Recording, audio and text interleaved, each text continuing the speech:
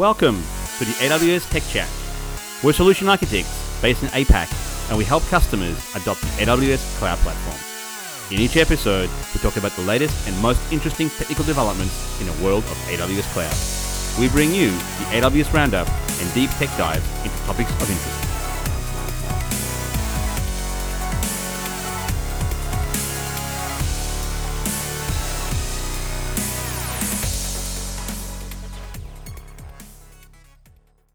Hello, my name is Shane Baldacchino, and this is episode 69 of the AWS Tech Chat podcast. And joining myself today is Dr. Peter Stansky.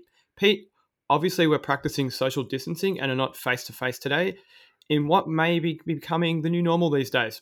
Hi, Shane, and hello, listeners. And it's great to be back as always. And yes, I must say that we have been doing this show for a few years now, Shane. And whether we record it remotely or in person, it's fun either way. But certainly, the wonderful power of technology means that we can do this in person or as we are right now from our homes and our studies, right? So interesting times. Yeah, look, I hope you and your family are looking after yourself, Pete. Listeners, what are you doing in your region of the world? Wherever you are, take care of yourself during these times. Indeed, yes. We've got the school holidays started early here for us in Australia, in Victoria. So I've got a house full of kids just like you. Yes, I just had to I had a queue in the kitchen to make a cup of tea, Shane. So nothing I've really experienced before like this. Fancy that, a queue in the kitchen. Now, listeners, before we start the show today, we've had a bit of a hit and miss start as we enter 2020. As mentioned numerous times, this show is a labour of love. It's not our full-time roles. And given the growth of the show, we are working to ensure it gets the love and attention it needs. So please bear with us in the coming weeks or months till we find a regular rhythm that works. Absolutely. And it does take many hours of effort to get the show together. So I hope you guys are enjoying it because we certainly love doing this. And like I said before, it's a lot of fun. And certainly in these times, it's great to perhaps focus on a bit of tech, have a bit of tech chat today. Exactly. And indeed, we are going to focus on a bit of tech. So in this themed episode of AWS Tech Chat, we're going to explore some methods you can use to cost optimize your stack on AWS. Let's go with some tips and tricks that you can use that may well not be so well documented. But before we get into this episode, we usually do the news. Now, with recent world events, a lot of organizations the world over are changing the way they work out of necessity. And Pete, can we quickly talk about what Amazon is doing to help make this transition easier? Indeed. Look, what we've been doing recently is, the Amazon Workspaces, which is a virtual desktop offering. So as of 1st of April, we've opened it up to 50 users at no charge for new Workspaces customers. This offer is available through the end of June. And what this is really about is actually helping people who want to be able to use a virtual desktop to experiment or take a bit of work from home and work virtually. And this actually includes our standard value and performance bundle, Shane. So it's a great solution. I use it every day, just like you. And look, if you're not familiar with Workspaces, as Pete mentions, it's our VDI offering or virtual desktop infrastructure. You can spin up an Amazon Linux 2 or a Windows-based desktop in the cloud. If you're a small business and need a transfer from working physically behind computers to VDI, check out Workspaces. As Pete mentioned, various bundles ranging from, really small ones. You can do your basic word processing, email, etc., through to multi-screen and GPU acceleration. So there's an option for you. And I'm sure we've covered this in the past in Tech Chat, but if you're not familiar with Workspaces, you can search more about it. They are free with zero commitment until June 30. So this is going to help you get through these times. Which is pretty cool. And look, the other thing that we also have, which we use every day, is called Amazon Chime, which is basically a collaboration platform for sharing a desktop. Having lots of folks talking to each other online, and it's pretty much free in its basic form, right? Yeah, and look, which I have to say, as free, it's pretty good and well featured. But look, from here until June the 30th again, we will be offering Amazon Chime Pro features for all of your online meetings and video conferencing needs using Chime, especially if you are a brand new user of it. Yeah, and look, there is a feature list for Chime Pro, but the big ones for me on what Pro gives you over Basic is, you can host a lot of attendees, up to 250. You can do dial-in for your meetings, which I find that handy, especially having Chime call me to remind myself that it is time for a meeting. That's telephony, right? That's a PSTN or dial out to a mobile or a traditional phone line. Mm-hmm. Yeah, or even the app. You can create a personalized meeting link, record meetings, and so on. So look, I want to call out so there's no bill shock. Pete, you just mentioned it's free, but if you Except, are using features, yes, if you're using features that leverage PSTN or the public switch telephone network, and you are asking Chime to call a user on your behalf, so it could be time for a meeting. Hey, let's call Pete mm, automatically. If Chime is doing the call out over the public switch telephone network, there will be associated call charges with that. which kind of makes sense, right? Yeah, it Yeah. does. Look, Mm. other than that, it's completely free. And look, I would also say, you know, ditch the PSTN network. Use an app. Use a client. Use the website. The Chime website. Download the Chime app for your device. Then you don't even have to worry about it, and you get better audio quality. Lastly, Jeff Barr, our chief evangelist, or shall we perhaps call him the chief blogger, has published a post on 7 AWS services that can help you ease the transition into working remotely, so perhaps working from home.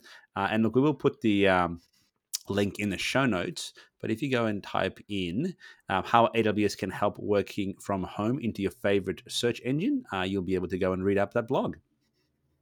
Awesome. Yeah, well worth reading. And look, with summits all postponed, there are still ways to get your AWS geek on. Again, use your favorite search engine, type in AWS events. You'll be able to find many free, scheduled, or on demand training courses in your local time zone. Pop some training on another screen. It helps preventing your blade going dull. Keep the saw sharp, as we say. And look, in terms of expansion, there's no new regions other than what's already been announced and pre-announced, as well as no additional CloudFront pops. But watch this space. There's a few more to come. Cool. All right. So, Pete, let's spend today talking about how one can cost optimize their AWS stack. Now, before you think I'm going to just talk about, how you can turn systems off and take a razor to your stack in eliminating waste, that'd be too easy. Today, I want us to talk about step change. Some of the work here will be harder than others, requiring a lot of effort, whereas some will be quite low hanging fruit that are big, plump, and juicy. I like the sound of that. I think it'll be a great show theme, given everyone's always focused on doing more with less. Cool. Okay, All right. so look, I want to rewind back to reInvent last year, 2019. We announced our second generation of Graviton processors in the form of the M6G, the R6G, and the C6G. So they're currently under public preview, meaning you can request access to these. And given this is number one on my list, if this is applicable to you, I suggest you go out, sign up for the public preview. So, various publications I follow, and I'm not going to name names here, but suffice to say, various artifacts on the internet are now available that have run the numbers on these new instance types. And for the techies out there, so Graviton 2 is a 64 core monolithic server chip. It uses the ARM's new Neoverse N1 core, so it's a micro architectural derivative of what you find in mobile phones, the Cortex A76, as well as ARM's CMN 600 mesh interconnect. It's we'll say, pretty straightforward design that is effectively identical to ARM's reference architecture. Now, Pete, I want to go on the details. I really do, because I love like spec inf and spec in benchmarks, but I'm going to hold my tongue and say it's able to hold its own against the Intel Cascade Lake offering in our M5N and the AMD EPYC Zen offerings in the M5A. So why should customers change? Well, look, Graviton 2 showcased that it can keep up extremely well in terms of performance and throughput. And like I said, even beating some of the competitors in a lot of these tests. However, sometimes you just don't care too much about performance and you just want to get some work completed in the cheapest possible way, right? At which point, you talk about the business value, right? Exactly. And look, whilst our marketing will say that, it's around 40% cheaper, testing has shown that this is probably erring on the side of caution here. Yeah, look, and if you look at the 64 vCPU count instances, which is fundamentally which is a 16x large instance, the M6G, the Graviton 2, the M5A EPYC, as well as the M5N Xeon Cascade Lake, these are all priced at times of recording, by the way, which is today, it's March 25th, at an hourly cost of $2.46, $2.75, and $3.80 respectively in the US East 1 region. So translating the time to completion of the various spec tests you were referring to earlier, Shane, into hours and multiplying it by the hourly cost, we end up with a cost per fixed workload metrics. And what we basically I've been seeing is that these spec tests, aggregate all the workloads. When you sum them all up, what you will actually start to find is a real life, perhaps use cases, and we end up seeing the Graviton 2 coming out 40% cheaper than the competing platforms, as I just called out before. So if we were to compare some of these fixed workloads at smaller instance counts, because the Graviton's 2 is basically better at per thread performance on the 4XL. So this is the 16 vCPU instances. Graviton is about 43% better value than the M5N and beats the AMD instances by being about 53% cheaper. So that's quite a bit, Shane. Yeah, it's amazing, really, and this is a massive shakeup, not only for EC2, but x86 as a whole. And I see, stepping outside of the AWS ecosystem at the moment, there are, other manufacturers coming out with ARM-based servers to the market. So, watch this space. And look, we've covered this in the past, but how does one take advantage of this new architecture? Now, without mincing words, if your stack works on a Raspberry Pi, remember, it's also an AArch64 architecture, then it should run without any issues on these new instances. If your code base is based on a script engine or a runtime, then you should be fine. So from Python through to .NET Core, Java, and everything in between, you're going to be in luck. Database engines, Docker, Kubernetes, they all run on AArch64 today. And look, Graviton is making it way easy for even running container orchestration platforms in the form of ECS. And there are blog posts out on how you can run Kubernetes on EC2 Graviton and get some very impressive high throughputs on the M5s. And in fact, I think it was Nick. AWS.net that actually published, running Kubernetes on the ARM platform, and I think he actually poked you by a couple of emails, Shane. He did. So it's always great to, hear a listener of the show reach out to us. So look, thank you very much, Nick, and I hope a lot of people visit your blog. But look, exactly, Pete. Look, it may be as simple as just changing a compiler option. It may not even be that, like when I say changing a compiler option, that's, maybe, you're using, libgcc or something like that, right? You need to recompile your code. But if you are running code against a script engine already, it's probably already been compiled for AArch64. It could be perhaps just as simple as referencing a different AMI ID, hopefully in CloudFormation, not manually. But either way, the point I'm trying to make here is, listeners, 40% typically price discount. And in most cases, you need to do very little to leverage these instances. So this is my top tip for making step change to your bill, because today compute typically constitutes for 80% of most customers. And if you can take 40% off that bill, that's a pretty big number. And look, the other benefits, which aren't perhaps as obvious, if you think about sustainability and the power consumption of, AR64 architectures versus, the traditional Intel platforms and AMDs, they do run at a much lower power consumption, which means that they actually environmental impacts are much lower as well, which is something that's always good for everyone. So yes, look, the TDP, the thermal dissipation power of these chips, so effectively how much power they consume, for 64 cores, they are effectively half that of the x86 offerings. It's pretty So, cool. Not only good for your pocket, but good for the environment as well. Mm-hmm. Exactly. All right, let's keep going. Let's keep going. Okay, Pete, for my next tip, Pete, let's get a bit theoretical here. So, if you can't measure it, then good luck managing it. So this may not be as low-hanging fruit, but when you measure and monitor your users and applications, via observability, you can perform a gap analysis that tells you, how closely aligned your system utilization is to your actual requirements. And then by working continually to minimize this utilization gap, you can ensure your systems are cost-effective. So that was pretty theoretical there. Let's make it real with an example. Let's say you've got an online shop. If you can measure the cost, per item page view, then you can monitor that over a period of time, say 6 or 12 months. This way you can ensure your systems are improving over their lifetime. You can track your cost and look to drive down, over time via tweaks. It's effectively a cost to serve. And I like to track this on a big dashboard. It could be a custom CloudWatch dashboard to which you track cost, make it visible in your organization, and get people talking about it. And look, some of these tweaks could also include, but they're not limited to perhaps changing to the ARM architecture that we just spoke about, right? Or if you're running on Elastic Beanstalk on EC2, consider moving to containers. Perhaps even explore serverless in forms of Lambda. Just remember that there are always tipping points where perhaps serverless may not be as effective as fixed containers or other ways of running your workloads. So this is theoretical here, Shane, but the point is that if you're truly looking for a step change in cost reduction, it needs to be cultural, right? Once it's part of your culture, you can start to gamify it and turn it into something that's always at the forefront of your mind, sometimes by intention, other times by just subconscious behavior. Yeah. And look, I've actually worked at an organization that went from AWS Bill Shock to being able to measure, and I mean measure everything, to be able to provide a cost to serve.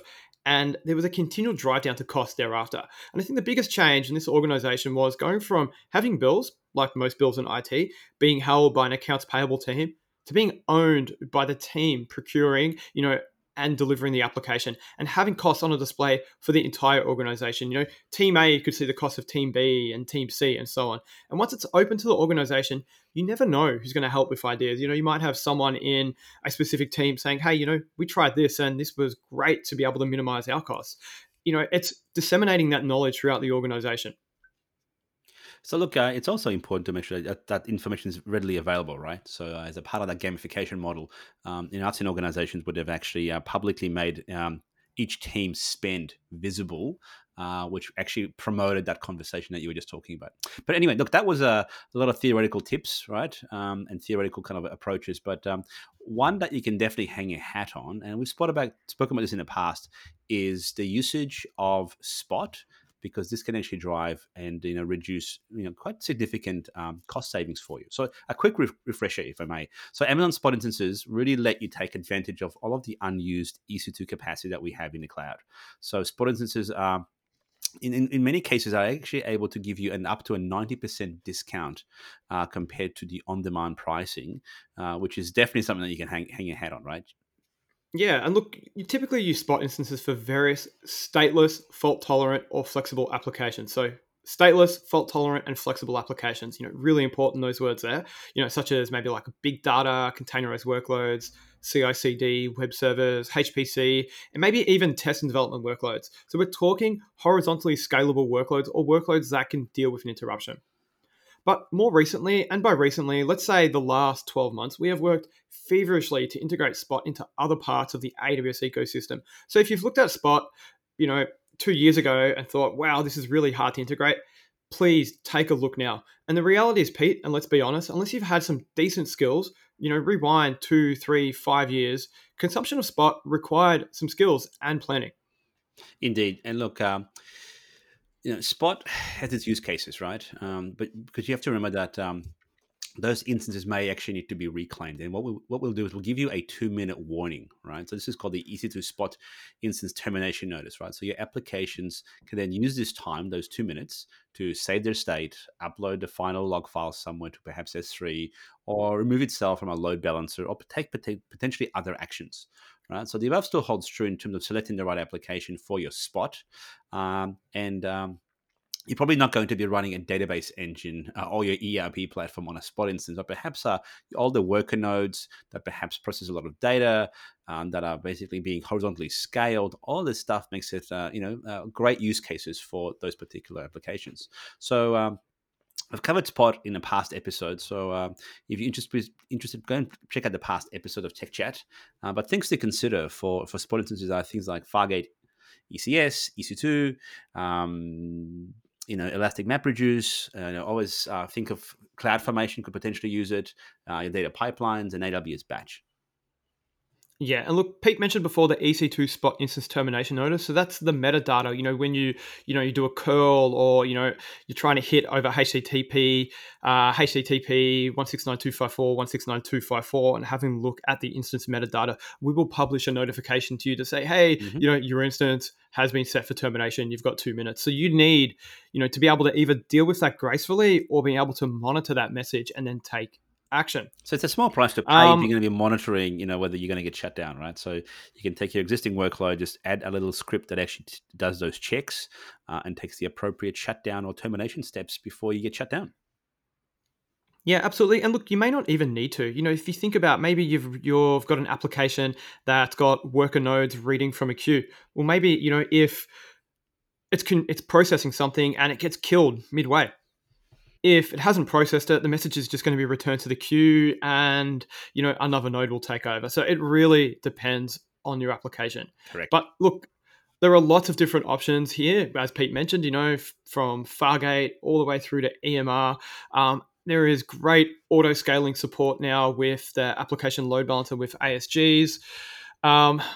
You can create some pretty interesting architectures with the products that Pete just mentioned. Hmm. And Pete, I'll tell you a funny fact. Well, Oh, yeah. obviously we all travel a bit in Mhm. this role. I'm sometimes, all suitcases look the same. I'll sit at a baggage carousel waiting for my bag. Is that my bag? Is that my bag? Is that my bag? I have two stickers on my suitcase. Tech chat, that's a given, Of and course. EC2 Spot. I like EC2 Spot. Maybe not as much as Tech Chat, but EC2 Spot is great. So look, I like it a lot. And Couple Spot, we've got savings plans and reserved instances, but they work on demand. Well, maybe not in the case of savings plan. You could even use savings plans to make Spot even more effective. Mhm. So all I'm trying to say here is we have a lot of levers available today with Spot. We have fantastic integration on the platforms that you've mentioned here, Pete. And this is a really big lever that you can pull, and it's not that high up to pull these days. It's, pretty much in front of you. You can still do a little bit of work. So look, listeners, if you are a user of any of the above services that Pete mentioned, with EC2 and ECS being listed, I'm sure you are. I want you to take a look at Spot. It's not as hard as you may imagine. Give it a go. Again, I will say the integration with our auto scaling groups, allowing hybrid pools of compute, comprising of on demand and Spot. So, you're not going to lose. Your workload's not going to go offline if you are outbid, etc. It makes it really super easy. There is no longer any complex Lambda functions for you to author, no CloudWatch metrics to monitor. It just works. And perhaps combine savings plan with Spot and our ARM instances. These could be massive savings. Indeed. And look, something else to change gears on now, and that's around things. You can always fix things after you've deployed them, but it also does make sense when you focus on all of these things at design time, right? So you may not attribute, cost optimization to something like the well-architected framework, but it's certainly a part of it, right?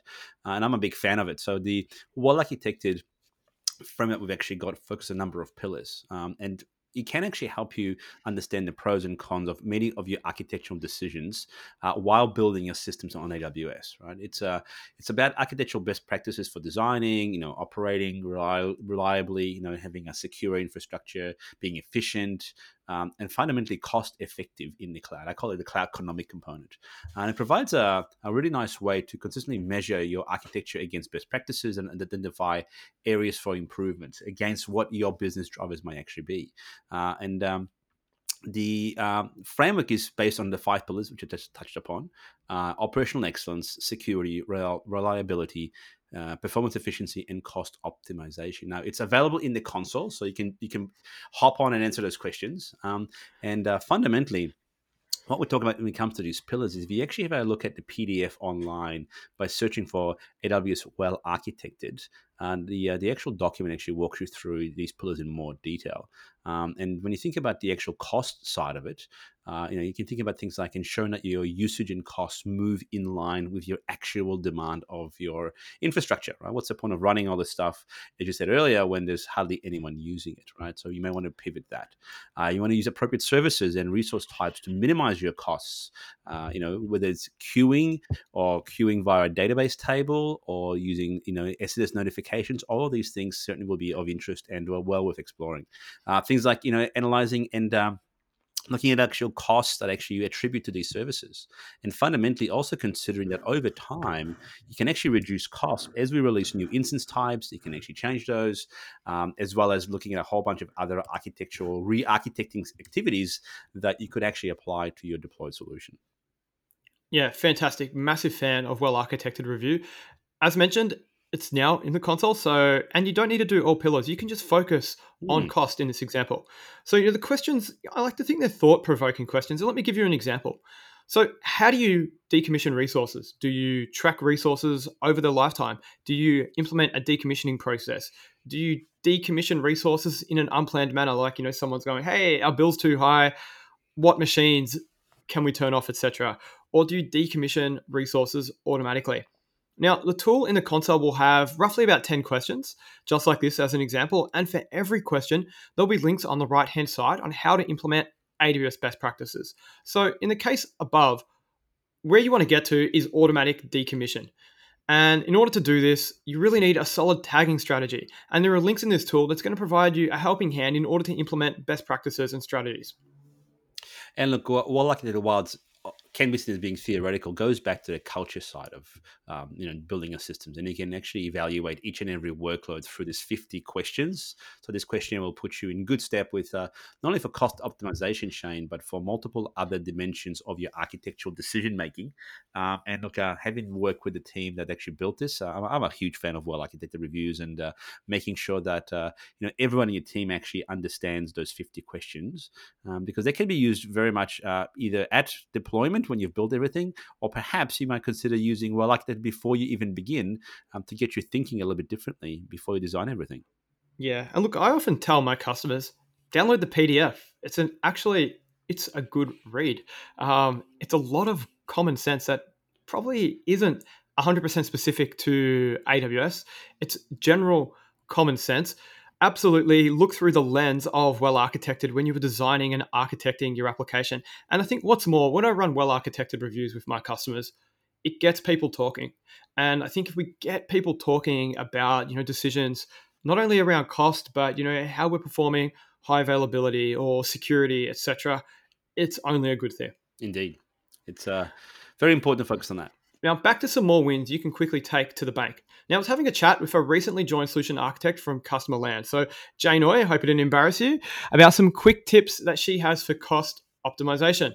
So, in no particular order, here is her list, and I quickly want to dissect these on the fly for our listeners. So, the first thing she said is, Shane, tag everything. What do you think of that, Pete? Glad we're on the same page here, as I've also given the same advice to our customers. So tagging is really important. Because having a great tagging strategy opens so many different doors. There's actually a great document. So if you search for AWS tagging strategy for a document, and that will actually it'll actually walk you through some tagging approaches that we highly recommend, based on trying to achieve a whole bunch of number of things, savings, as well as being able to identify things like who is actually the owner of that particular workload too. Yeah. So, what you're trying to achieve in this tagging strategy document, it could be, hey, I want a tagging strategy that's going to help me with automation, or I want a tagging strategy that's going to help me with billing. Take a look at this document, because you may think you may only want, like maybe 3, 4, 5, 10 tags. I would tag as much as you possibly can, pass as many attributes in, because you never know when you will need them. And it's handy to be able to make decisions based on data or metadata against your associated AWS resources. And that's the key word, I think, Shane, the metadata. Having metadata about your instance and what it does, or perhaps who owns it, or what you want to explicitly call out about it, is incredibly valuable. Yeah, so maybe you're creating the EC2 instance. You may have, a team that owns it in the metadata. You might have a decommission date. You may have a build version associated to it. Correct. Add tags, tag everything, I think, is basically what we're all trying to say here. Message here, indeed. All right, next one, Shane. Okay. Next one. Okay, so anomaly detection. Look for those, she says. Yes. So the question really is, how do you find those outliers, right? It could be via tools such as Cost Explorer or Trusted Advisor. So Cost Explorer, for example, if you haven't used it yet, lets you visualize, understand, and really manage your AWS costs and usage over a particular amount of time. You can create custom reports that can analyze cost and your usage data, and do it at a high level. For example, you can have a view of a total cost and usage across all of your accounts, or perhaps dive deeper into your cost and usage data to identify trends, and maybe even pinpoint cost drivers and perhaps those anomalies which we spoke about. Awesome. Yeah. And look, then there's Trusted Advisor, which provides, real-time guidance to help you provision your resources following our best practices. So it aligns back to well architected, and it's going to call out specific areas where it believes you can take action. Maybe you've got a RDS instance that's got low utilization. So it might say, hey, we recommend you go to a smaller instance type, and so on. So Trusted Advisor, really good. Need to call out though on Trusted Advisor, it is only available when you have AWS business support or Very above. Important. Yeah, good call out, Shane. Now, you've also mentioned, I think earlier on, Pete, around, you could do this retrospectively or you could do it proactively upfront. One thing to call out here, if you've got these outliers, you may find, a team spun up something like an X1 instance. I'm taking it to the extreme here. You could actually use SCPs or service control policies in AWS organizations to prevent this happening in the first place. So you could use an SCP to limit the associated resources that could be instantiated in an AWS account. So organizations, being able to apply policy from top down that flow through to your accounts. Very important. Take a look at it. Mm-hmm. All right. So another tip that she gave me was upgrade to the latest instance type.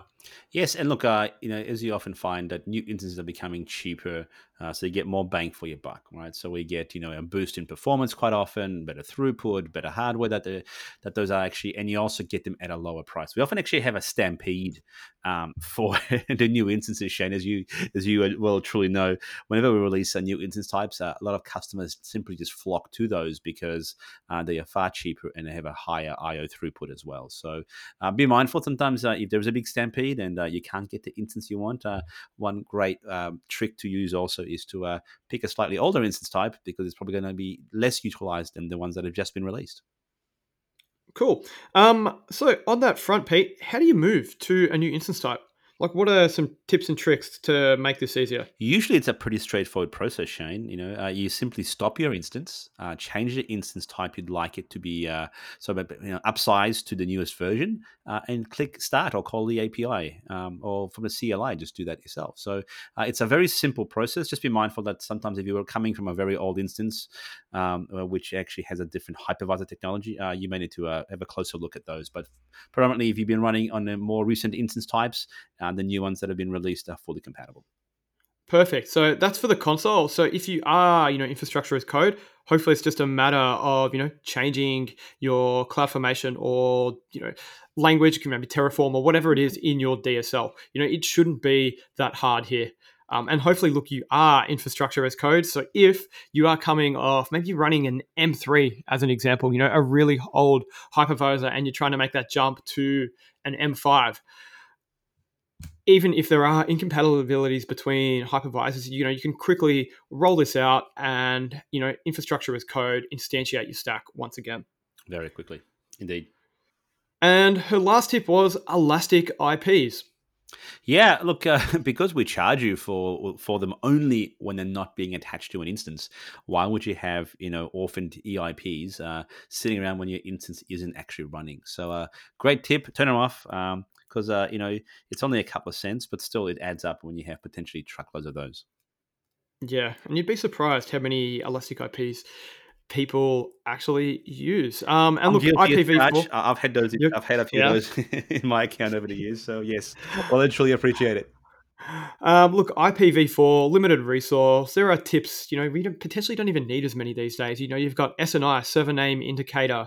You can use HTTP, obviously host headers, but the HTTP protocol has advanced. You've got SAN-based certificates now. Mm-hmm. There are ways where you don't necessarily need to have a one-to-one mapping between typically used for SSL between an SSL certificate and a elastic IP. So these days, modern browsers, SNI, SAN-based certs, you can have that one-to-many relationship, reducing the need to have elastic IPs in the first place. Indeed, and those days of having that fixed IP address for everything you do are kind of now, are well and truly in the past. They are. Tell me though, Pete, whenever you're at home and you think your internet's broken or you're traveling, do you have a ping, a certain IP address that you always know? Yeah, I may. I actually ping a DNS server that's easy to remember. So that's kind of how I undertake my checks of internet availability, trace routes, and ping times. There we go. All right. So look, before we close the show, these are just our thoughts here. There may be many others. The AWS platform provides you many levers, more than what we've had time to talk about today. Our website contains white papers and articles talking about cost optimization, but the internet is also littered with other bits of practical advice. Cost optimization never stops, and I want to stress building a culture of continual improvement is paramount because, as they say, Pete, culture eats tech for breakfast any day, and I absolutely agree with that. And on that note, it's time to close out the show. That's it for today, Pete. To close the show out today, we explored some methods that you can use to cost optimize your stack on AWS. We started the show by reminding our listeners about our new Graviton processors in the form of the M6G, the R6G, and the C6G instances. Currently in public preview, in that you can actually request access to these if your workload can make use of those, which is the AR64 architecture, and they can save you potentially 40% plus of your EC2 costs. That's awesome. So I got a bit theoretical. If you can't measure it, then good luck managing it. So I spoke about observability and monitoring as key means to ensuring your systems are cost effective. You need an understanding of the cost to serve, and only then can you start driving costs down. We also spoke about Spot instances, which lets you take advantage of unused EC2 capacity in the AWS cloud. Spot instances are available at up to 90% discount compared to on-demand prices, which is something you can absolutely hang your hat on. You can consume Spot from Fargate, ECS, EC2, our auto-scaling groups when associated with an application load balancer, Elastic MapReduce or EMR, CloudFormation, Data Pipeline, and AWS Batch. And then I also spoke about the AWS well-architected framework. It's our best practices for designing and operating reliable, secure, efficient, and really cost-effective systems for the cloud. And we honed in on the actual cost optimization pillar a little bit more and riffed on over a number of topics from Field SA on what they look for when they try to trim costs out of an account. So thank you, Jane Oy. Thank you, indeed. All right, so listeners, you know what to do. Keep the feedback coming. Let us know at awstechchat@amazon.com as your messages do drive the direction of this show. So we'll be back shortly as we reestablish our rhythm. But until next time, bye for now. And keep on building. Signing off, we really hope you enjoyed this episode.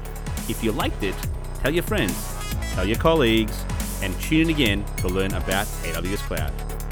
Please subscribe to AWS Tech Chat by visiting www.awstechchat.com.